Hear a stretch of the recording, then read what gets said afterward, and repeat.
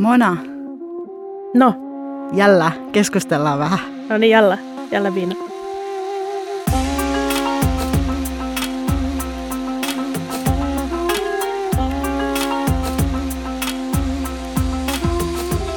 Tämä on Parfyymin tuulahdus. Podcast suomalaisesta arabinaiseudesta. Mä olen Mona Eid. Ja mä olen Koko Hubara.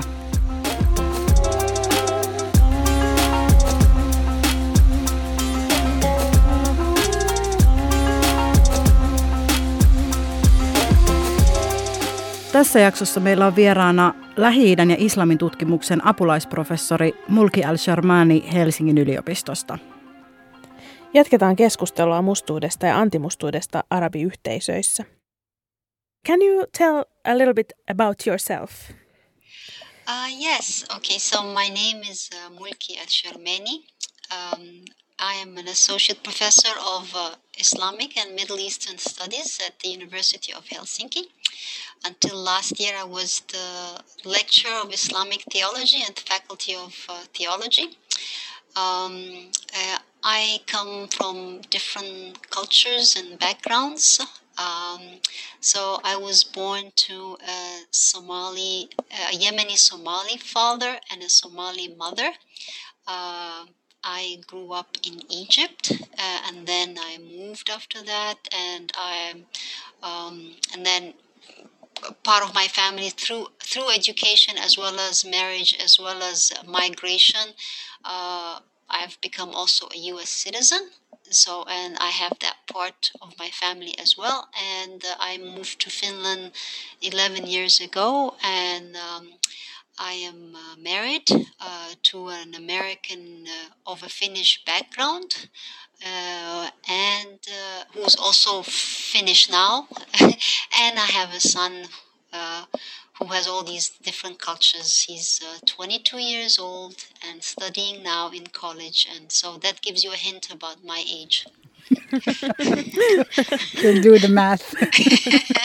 Try to at least. Yes. It's interesting how, like, in many senses, you are in many diasporas as well. Yes. From parents' generation, from your own Yes. generation, from your children's generation. So, would you consider yourself as a part of the Arab diaspora somehow? I consider myself as being part of different things. Definitely African. Having been born in Somalia, I left Somalia when I was like very little. My parents moved to Egypt when I was about, I think, 6 or something like that, or five even. But also I relate very strongly to my Arab heritage through my grandfather, who was a Yemeni who immigrated to Somalia many years ago, married a Somali woman, and then had my father, and always wanted to go back to his country one day. But he didn't, and then I lived in Egypt for a long time. I grew up there. I worked there. I had my son there, and I worked a lot with. When the civil war happened in Somalia, a lot of my family members became refugees, even close family members. I lost some family members in the war as well, and we moved and we scattered all over the place. I had a cousin, many who ended up everywhere in the world, typical of a diaspora. So I would say I'm African, I'm an Arab. I also relate to my family who come from America and from Finland. And I relate to all these. Mostly I'm an African and American and an Arab, an African and an Arab both. Yes. It's also interesting to hear, like, through your family background and family history, how the different peoples have always mixed, and also with regard to the names, how, like, Somali names are a lot Arab names, and how this region peoples have intersected a lot, like, throughout history. But in relation to that, and in relation to your own identity, how do you see that Africanness or blackness, I don't know how you want to call it, is seen in the Middle East or North Africa, or in the Egyptian context, whatever you like to speak about? Yeah. Identity, I think, is a complex thing, very complex things. And I think it's always also related to the issue of migration, and people having to move from one place to the other, which has been happening from way back, right, of the history of humankind. So to answer that question, I'll start with a little I'll take you back first from the family story. Like my grandfather was a Yemeni who, as I said, moved to Somalia and married a Somali woman. And then when my father was growing up, uh, and later on when he married my mom, a Somali woman, and then but often he had issues in Somalia because he was considered sort of like, sometimes he was referred to as an Arab in a derogatory way. He saw himself as both, and my father was from the very early generation who uh, played a role in the independent movement and starting a modern independent Somalia. And he was from that early generation who were very much nationalistic, and and so he never saw a contradiction between the two. He was an Arab, proud of it. He was a Somali. He was. He was one of the early generation who was in the military, who built the he and his generation anyway, and he was a judge, and so on. But the but there was that, like, you're an Arab, you're not really a Somali. And when we were in Egypt, and I grew up in Egypt, uh, there was these it was kind of like contextual. So in Egypt also is very interesting, because sometimes Egypt will be this emphasis on being a part of the Arab world, but other times being different from, we are Egyptians, we are not Arabs, and then also being part of Africa, but we are not also Africans. And there's racism everywhere, as we know, everywhere, right, in the world. Human beings had to deal with that. So on some level, I didn't feel like an outsider. I grew up there. I knew the language. I had a lot of very good friends. I had interesting experiences. But in other ways, that was there, and I didn't go there as a refugee. That's a big difference. My family moved there. My father was working there as a diplomat, so I grew up there, and so. But sometimes there will be these references, like sometimes in the street, and sometimes like with my some of my friends, we would be in their family's place, and then there would be this occasion that a newborn baby, and then so there would be these references to, oh my God, she's too dark, it's not really pretty, and often done very innocently, very, very innocently, while I'm right there, standing right there. Um, so there were these things. Like, I remember when I was a teenager, they were showing the Roots. If you remember, you guys Yes. might not remember. You are from a much I've younger seen that. generation, but I'm sure. So we would walk in the street, and people sometimes would say, "Oh, Fanta, Fanta, Kunta Kinte," things like that. So there were these things. And then often this idea that beauty is white, and although Egypt also has different kinds. There are the Nubians and the Egyptians. It's not like Egyptians identify themselves as white. But what I'm saying is there were these things. But what I want to highlight is that also it was kind of like it was there, but it was. I don't know what the word is. It's not institutional. It's not, but it's there, and you see it in these contexts. Now, later on, when I was doing research with refugees there, it was much more noticeable. But again, it was complex, because then here now you had the overlap of race and class. Yes. and legal status. So you had refugees, Somalis and Sudanese, who were having it really tough, but and very poor, and then although they were, some of them recognized as refugees, others asylum seekers, but Egypt had placed certain reservations on the UN. It signed the UNHCR 1952 convention, but it placed certain reservations. So student refugees had trouble working. Some of these reservations had to do with work and education and so on.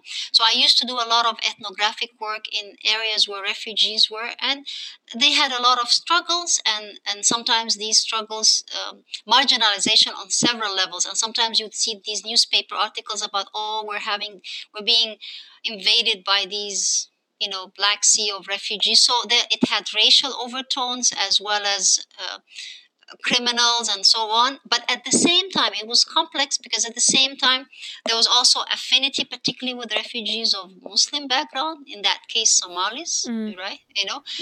But at the same time, in some very poor neighborhoods, there were a lot of Egyptians who themselves were completely marginalized because they couldn't get the services that they were entitled to as citizens. And then in my work, I saw solidarity. So I saw sometimes refugees and very poor Egyptians forming some kind of informal businesses and starting like a computer shop and a little cafe in these very poor urban areas just to make a living. So what I want to say is that it was a complicated picture. Mm-hmm. So on the one hand, there was these marginalizations that the refugees felt, and some of it had racial aspect to it.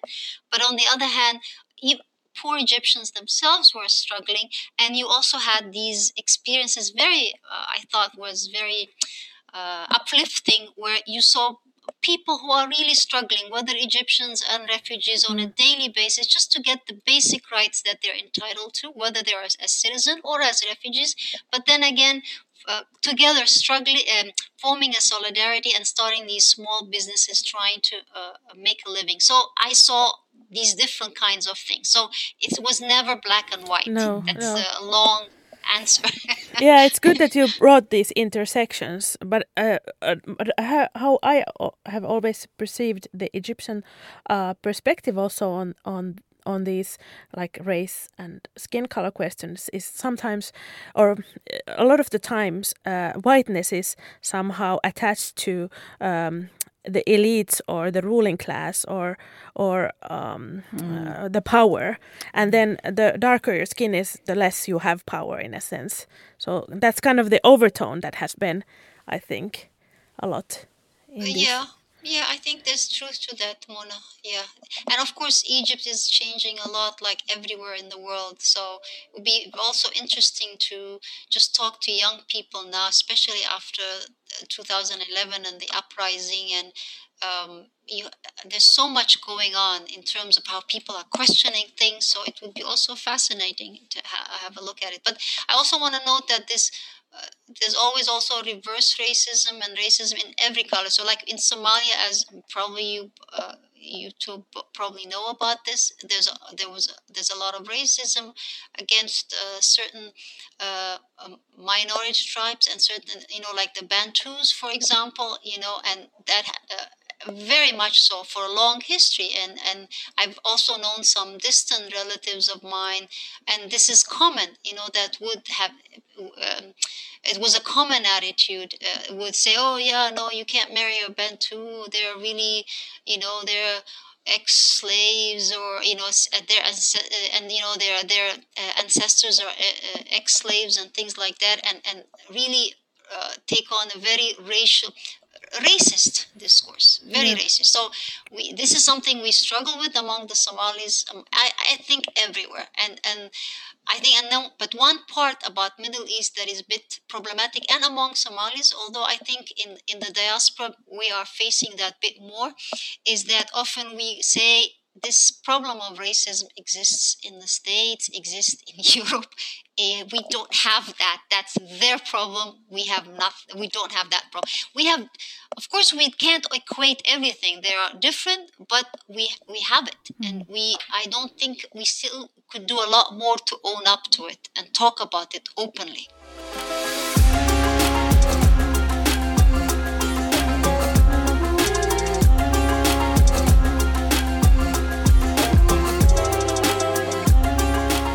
And what do you think the solution would be? What's the first step? Because I feel there's a lot of denial, like you mentioned. Like it's just not, it's not recognized as something that exists. Or you get these very defensive replies, and then the conversation kind of stops right there. So what would be the way to move forward? I think we need I mean, what you guys are doing right now is brilliant. Having much more open conversations about it, and if the more people you can bring into these kinds of conversations, the better that we talk about it. And and also it's the books that we teach to kids and the pictures, like what kind of people do you see in ads, who are the people you see in ads everywhere, like in Egypt sometimes. And even my Egyptian friends even pick up on that, like if you see pictures of blonde people, blue light people as the people that are advertising the nice house you're supposed to buy, or they are selling it to you. And here also in Finland, as it's becoming more multi-ethnic, so sometimes I think lately, few months ago, was it a few months or maybe a year ago, I started seeing ads of very diverse kinds of Finns, and I was really happy about that. So the more I think the people on the TV, the ads, the books our students read and the schools, especially stories that kids read, the images that they are that we grow up with, like who are the people that surrounding us, the more it's diverse, I think the better.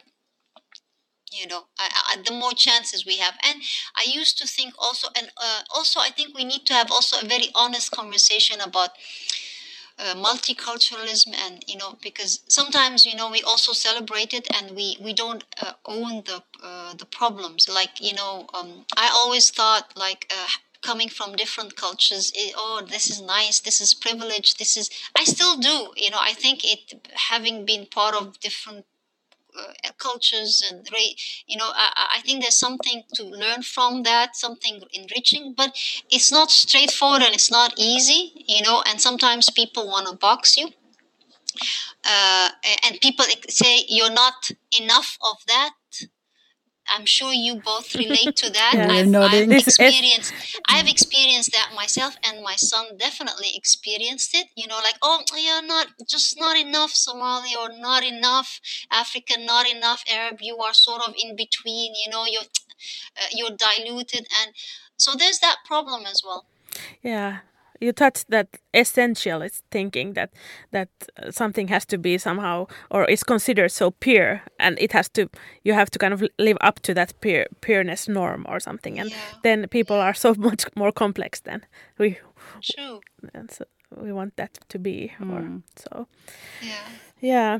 And also I was thinking about the language also, what terms we use, and how those terms categorize us. And so language is kind of still comes short of the reality in a way. And, true.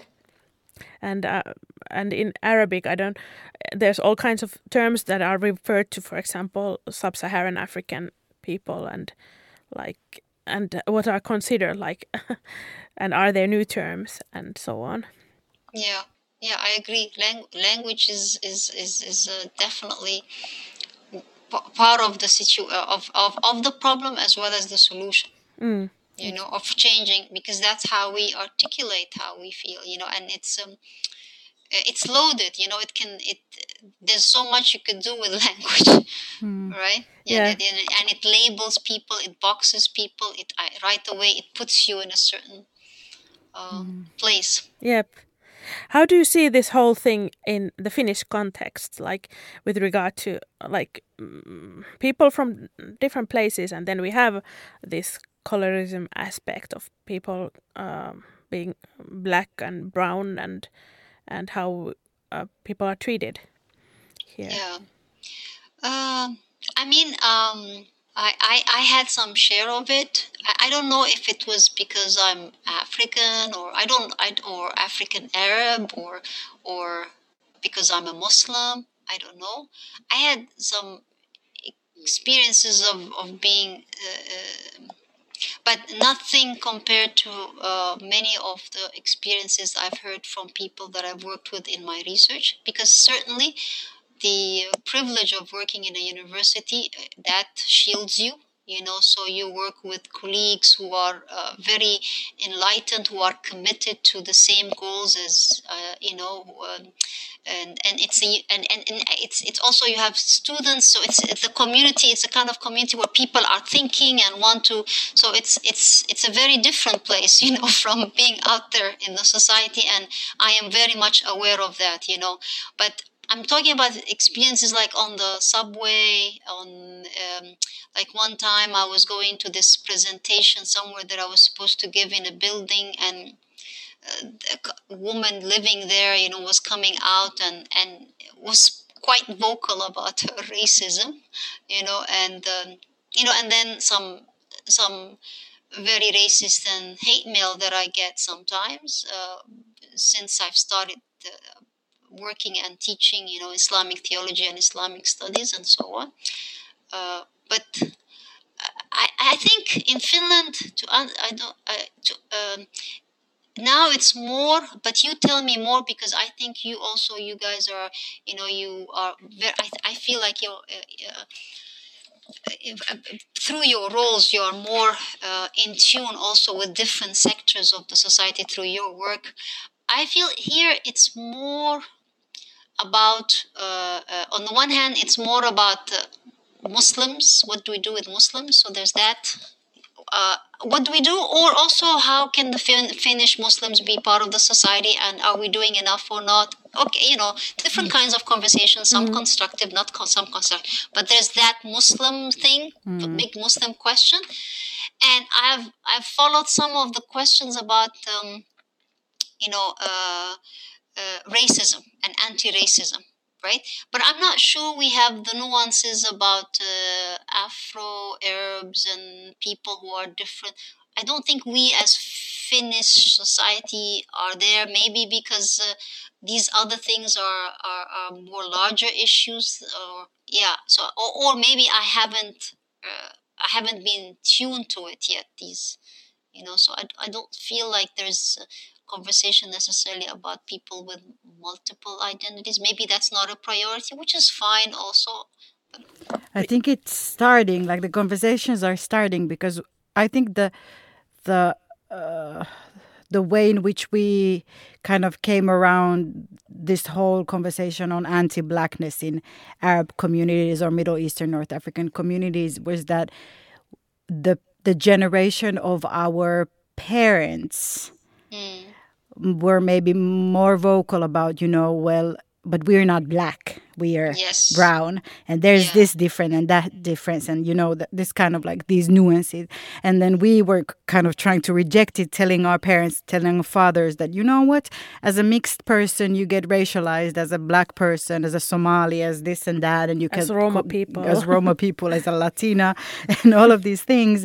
And we can't really afford to have these kinds of notions, because we live almost in a different world than our immigrant fathers who came here in the 80s.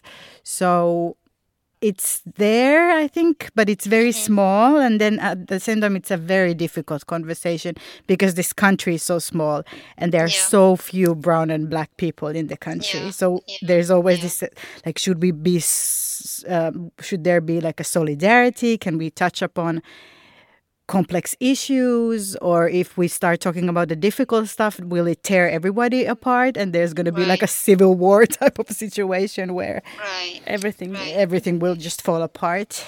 Yeah, you are right that it's generational, definitely, the what you said, and and maybe it's organic. It has to take its course, and it has to do also with what issues are much more pressing. And also that the discussions here are affected by the discussions in the countries where, for example, our parents are from, and how race is perceived in that context as well. They echo here a lot, and how we can true. Live in this situation also, and they take into consideration of this rather unnuanced situation in Finland still. But wouldn't you say like the younger generation can do a lot in terms of shifting the terms of the debate or the conversation? would you say that they could do that, since their thinking about it is different? Of course, one shouldn't also homogenize the younger generation. The differences I'm are sure large. that there is more discussion, or it will happen, and I think already happens. Yeah. And just because of the sheer diversity that is already present, much more than in my generation, for example. And so I would say, Yeah. And even when I'm looking at our kids who are like younger than 10 years old, they're pretty good at these nuances of like, okay, so my mom is brown, but I'm like this. And then I have a friend who is like of the African diaspora. They can understand the differences of like how things affect their friends, I think. I feel like, at least, and I feel like the children are actually having these little conversations even That's sometimes good. among Yeah. themselves. That's It's funny. heartwarming, huh? Yeah. And, Yeah. who knows what this Yeah. conversation would look like 15 years from now. yeah, and that. Absolutely. And also that the connotations of being a brown and black are totally changing. They're not the same as they used to be, for example. Even I think. when we were younger. Yeah. Yeah. And how so? Like, what would you say? What differences are Now, you noticing? now you're interviewing us for the podcast. You're a curious researcher. Yeah, maybe I was just thinking in relation to how Muslims are perceived, like that's like a very harsh stigma in the Finnish context, and so like it happens also in the U.S. context that like brown men try to be like black men, like with that rap scene or hip hop scene. So maybe they're more like accepting and embracing the differences, or not the differences, but like the different cultural backgrounds and religious backgrounds as well, that you don't have to hide it. That's the Yeah. thing, I think, Yeah. which is changing. I hope so. Yeah. Mm. So Yeah. Yeah. Well, Finland is definitely changing, and definitely becoming more diverse. I mean, demographically, racially, and religiously. So, and that change is going on. So, there's a lot of reckoning to be done. Yep. So it's inevitable to have to grapple with these issues, yeah. and we are seeing that in the research as well. Yeah. And it's important to research and also know about the history. That's true. Yeah. Yeah, I agree. That's absolutely true. Yeah. Yeah. Well, thank you, Mulki, so much for this discussion. Would you like to have added something, or is it fine like this? No, I mean, I think it's an important discussion, and I think what we need is more reflection on it, like and to stay away from binaries. The binary, and like on the one hand, and like polar positions, like all celebrating. Like multiple identities, but not without really fessing up to the challenges, that we talked about some of it now, or the other way around, like this understanding of like, okay, there's a pure thing and you need to be in there, or that, a pure category. Yeah, and so I think that's extremely important, and I think the work needs to be done. One thing that is not easy, often is not easy to hear. Definitely, majority groups in society need to be educated about this, right? Particularly in, but I think these are conversations, and we said this among the three of us now. These are conversations that we need to have within our communities. Within our communities, there's work to be done within our communities, whether with the older generation or among the younger one, because there's a lot of exclusion that takes place within our communities, and although like there are real forms of hegemonies of whether it's capitalism or whether it is kind of like certain kinds of white supremacy and right-wing culture, real extremism that we're seeing now, unfortunately, in Europe and in America, and and authoritarianism. These are real challenges, and often it's people who are black and brown who are the receiving end of it. So these are real challenges, but at the same time, I think we need to be very aware and honest about the work, the exclusions that we do within our own local communities. It's true, it is happening, and the sooner we own up to it and do the work, the better for us. Yeah, exactly. Yeah. Thank you so much, Mulki. Thank you for having me.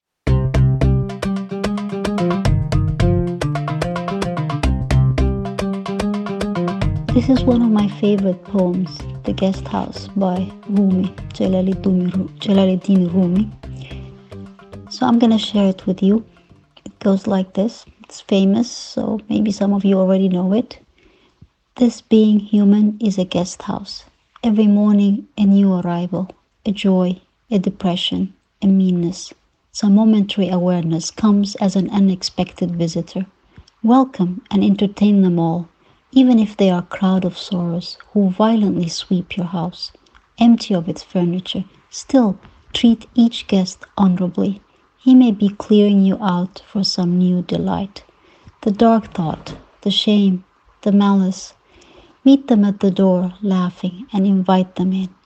Be grateful for whatever comes, because each has been sent as a guide from beyond.